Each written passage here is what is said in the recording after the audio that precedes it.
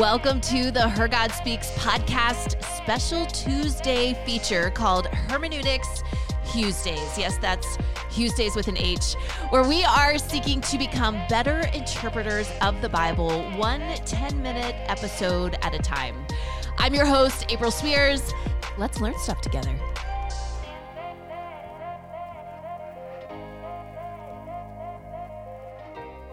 One of my all-time favorite sitcoms is Big Bang Theory. It chronicles the everyday lives of four Caltech super nerds, one of whom falls in love with his gorgeous neighbor named Penny, who is obviously way out of his league.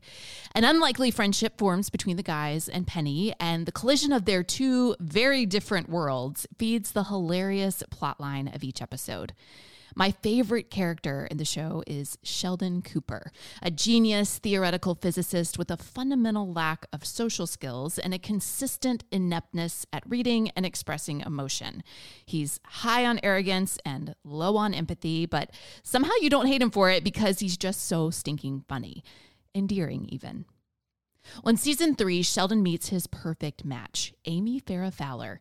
Do you remember the show Blossom? Yeah, it's her. The transition into a boyfriend-girlfriend relationship is marked by the signing of an official relationship agreement, a 31-page contract drawn up by Sheldon with all manner of wild stipulations. For instance, the second Thursday of every month or the third Thursday in a month with 5 Thursdays is date night, the details of which are carefully spelled out and regulated. The agreement also requires that Sheldon take Amy to dinner on the anniversary of their first date, whereupon he must ask about her day and engage in casual physical contact that an onlooker might mistake for physical intimacy. In one episode, Amy tells Penny that the relationship agreement prohibits her and Sheldon from having plastic surgery unless it's to look like a Klingon. When Amy finds out that Sheldon has had a falling out with a childhood friend, Sheldon invokes, and I'm quoting here, Section 3, Article 5 of the agreement, beeswax, none of yours, so that he doesn't have to talk about it. Just about everything that Amy and Sheldon do is governed in some way by this relationship agreement, which perfectly reflects Sheldon's genius-level knack for technical details and aversion to emotion. The fact that Amy doesn't seem to mind is the ultimate proof that she is, in fact, Sheldon's soulmate. Now, a highly technical relationship agreement generates hilarious sitcom content, but I don't think any of us would actually want that. We tend to place contractual relationships in the realms of law and business, not friendship or family. One thing I've discovered about theology is that the deeper you go, the more technical things become. You might start out seeing your relationship with Jesus as a familial connection rooted in love and joy-filled affection, but then you get your hands on a systematic theology textbook, and before you know it, salvation is reduced to an accounting transaction or a legal ruling. There's the imputation of this and the crediting of that, and the setting of it all is a cold, sterile courtroom. Now, once your account has been credited and the judge has declared you righteous, you are then given a highly detailed code of conduct, which will prove over time that the transfer of Christ's righteousness into your account did, in fact, go through. Now, I see the world through a distinctly post-Enlightenment Western lens, which means I love carefully organized theological rules and categories as much as anyone. Forensic language makes the lofty and overwhelming concepts that I encounter in the Bible make a lot more sense in my brain. And they help protect me from blatant heresy, which is a nice bonus. But these rules and categories have a way of reducing salvation to a highly technical, emotionally benign relationship agreement that can literally be reduced to a PowerPoint presentation if you wanted to. God forbid there be an outlier or a contradiction or something we can't quite explain.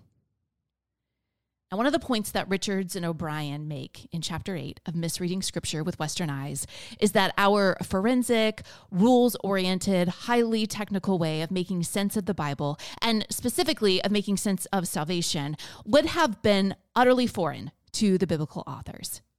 They lived in a pre-scientific, collectivist culture driven by relationships.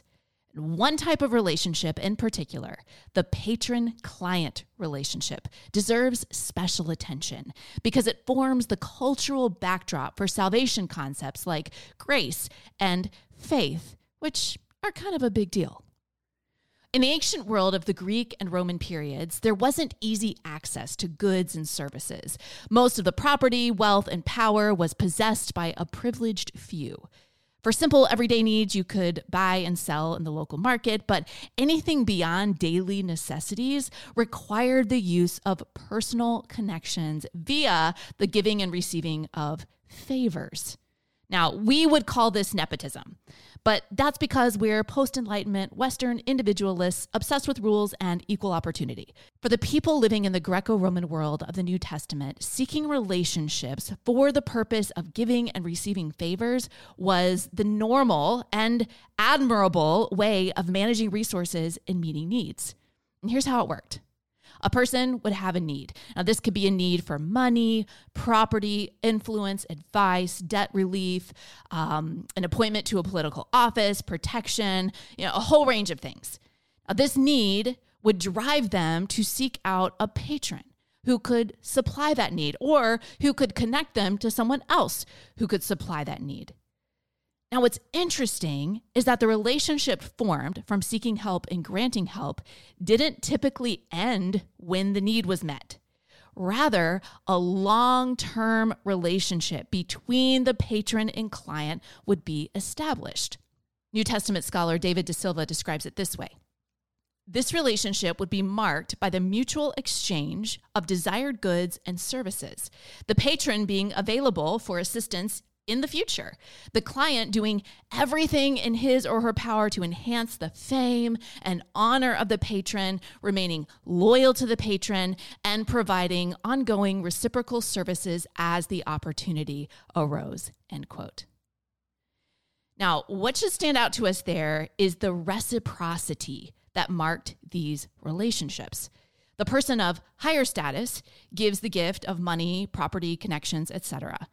In return, the person of lower status gives the gift of public honor, praise, respect, loyalty, and service.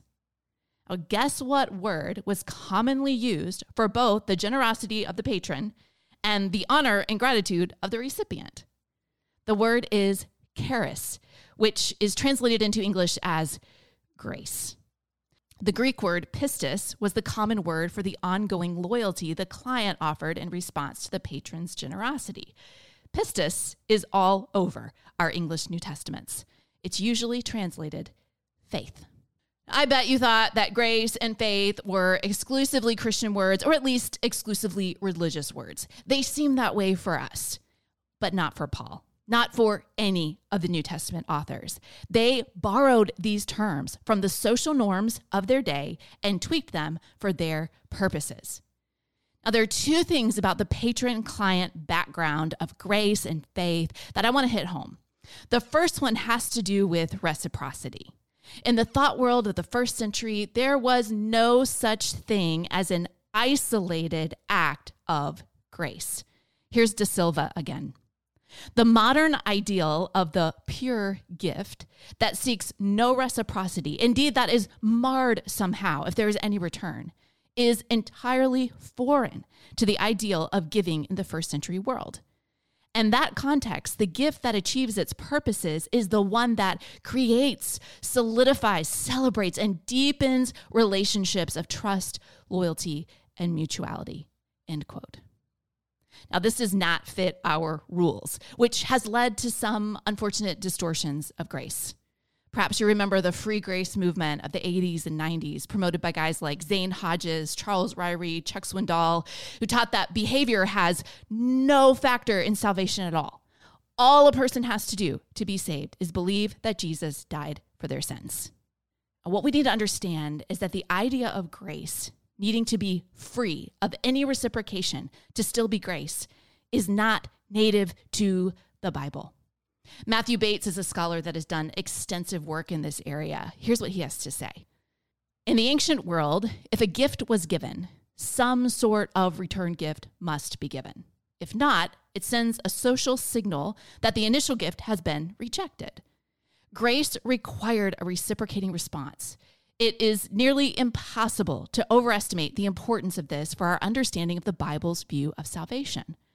For God's specific grace, the gospel, to be accepted, a return gift was necessary. What is the return gift? The Bible's consistent answer is pistis, usually translated as faith in our English Bibles. In antiquity, grace could be unmerited and still require bodily reciprocation. Merit and reciprocation are separate dimensions of grace, emphasized in different degrees by various ancient authors, end quote. In other words, grace and reciprocity are not mutually exclusive, and the concept of free grace is a modern invention. The second thing I want to hit home has to do with the meaning of faith. Again, the patron-client background needs to inform how we think about this word because that is the background the authors of the New Testament were working from. Now, because of our modern Western aversion to the idea of grace requiring a reciprocating response, most of us are taught to see faith as an exclusively inward conviction that what God says to us in the gospel is true, as an interior attitude, a mental or emotive posture. External actions of any kind are relegated entirely to sanctification, which is sharply distinguished from justification. Now, I completely understand the impulse to do this. Humans have a tendency to think they can earn God's favor, and the Bible makes it undeniably clear that we cannot. Ridding faith of any connotation of enduring loyalty or allegiance to Jesus, both of which are very active and outward, is a safe bet that keeps us far, far, far away from the heresy of works-based righteousness. But at the end of the day, our job as careful readers and interpreters of the Bible is to discern as best we can what the biblical authors had in mind when they wrote what they wrote. And what they had in mind when they wrote about faith is the way it was widely used in their context. Faith in its New Testament context is embodied, active allegiance to Jesus, the oh so generous King and ultimate patron. Michael Heiser used to always say that faith is believing loyalty to Christ. I think that's my favorite definition because it captures both the interior and exterior aspects of faith, neither of which should be downplayed. Chapter 8 of Misreading Scripture with Western Eyes also covers the influence of naturalism on how we read and interpret the Bible. I'm going to tackle that part of the chapter next time. Now, if you want to dig a little deeper into the patron-client world of the New Testament, David De Silva's book, Honor, Patronage, Kinship, and Purity is the gold standard. If you want to think more deeply about the reciprocal nature of grace and the embodied aspects of faith, Matthew Bates' book, Salvation by Allegiance Alone, is well worth the effort. And it does take some effort, so you've been warned. What I hope you take from this episode is that the technical, forensic language and rigid categories of systematic theology can be extremely helpful. But let's make sure we don't get stuck in some old musty courtroom or accounting cubicle trying to explain salvation as if it's a math equation. The thought world of the biblical authors was a multifaceted, dynamic, emotive, and deeply relational world. The words they chose did not come from some divine theological word bank that mysteriously appeared on their scrolls. They flowed from their own lived experiences that form a rich and fascinating context. I'm excited to keep on exploring that context together next week as we look at how our unspoken assumption of naturalism can lead us to misread the Bible. See you then.